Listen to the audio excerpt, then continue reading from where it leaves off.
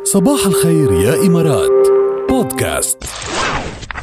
ماذا تقرأ؟ شوف كتاب اليوم عنوانه صادم راكان، بعتقد هذا شيء مقصود اصلا. اول شيء لجذب الانتباه، ثاني شيء ليكون هيك دغري مباشر. ولما تقروا الكتاب كمان بتعرفوا ليش كاتبه مصطفى ابو سعد يعني قصد يعنون كتابه الأطفال المزعجون.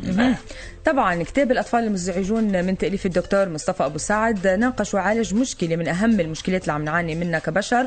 ما مين عنا مثلا، مين منا نحن كلنا ما عنده طفل مزعج أو مشاغب إذا بدنا نسميه، أو عنيد أو مصادف يعني طفل هيك مشاغب عنيد مشاكس. كتار منشوف أولاد هيك جاد عن جد عنيدين ومزعجين شوي إذا بدنا نقول يعني.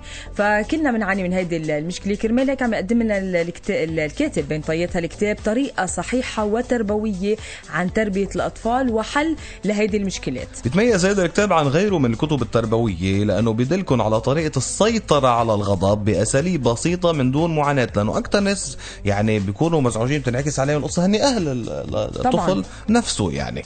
فأول شيء بيقول لك أنه هذا طفل بالنهاية. المشكلة الأساسية أنه أنت بدك تسيطر على حالك وعلى ردات فعلك طبعاً وعلى عصبيتك بدون ما تأثر بنفسية الطفل. وبيعلمنا الكتاب كيفية تغيير سلوك وتفكير أبنائنا تدريجيا أو الأطفال من حولنا عموما، وكيف منبث فيهم روح الثقة بالنفس، منغذي روحهم بحب الالتزام بواجباتهم يلي وهذا الشيء بيكون نابع عن حب يعني داخلي منهم كمان. يعني كيف نخليهم يحبوا يعملوا هيك، مش انه بس نوجههم وبس انه بالامر يعني. صح. واضافه لهيك كمان بنبهنا الكتاب والكاتب لنكون نحن كاهل قدوه صالحه قدام اولادنا، لانه طبعا كرمال يصير على نهجنا، يعني يصير مثل ما نحن بنتصرف يتصرف مثلنا. اذا كنا عم نتصرف غلط اكيد الطفل رح يتصرف بطريقه غلط ورح يكون سلوكه غلط. فكرمال هيك على طول بنبهنا هذا الكتاب كيف لازم تكون تصرفاتنا، وكمان نتعرف على كل الحلول اللي عم نعاني منها بتربيه الابناء. منشان هيك بننصحكم عن جد تقروا كتاب الأطفال المزعجون. هو دليل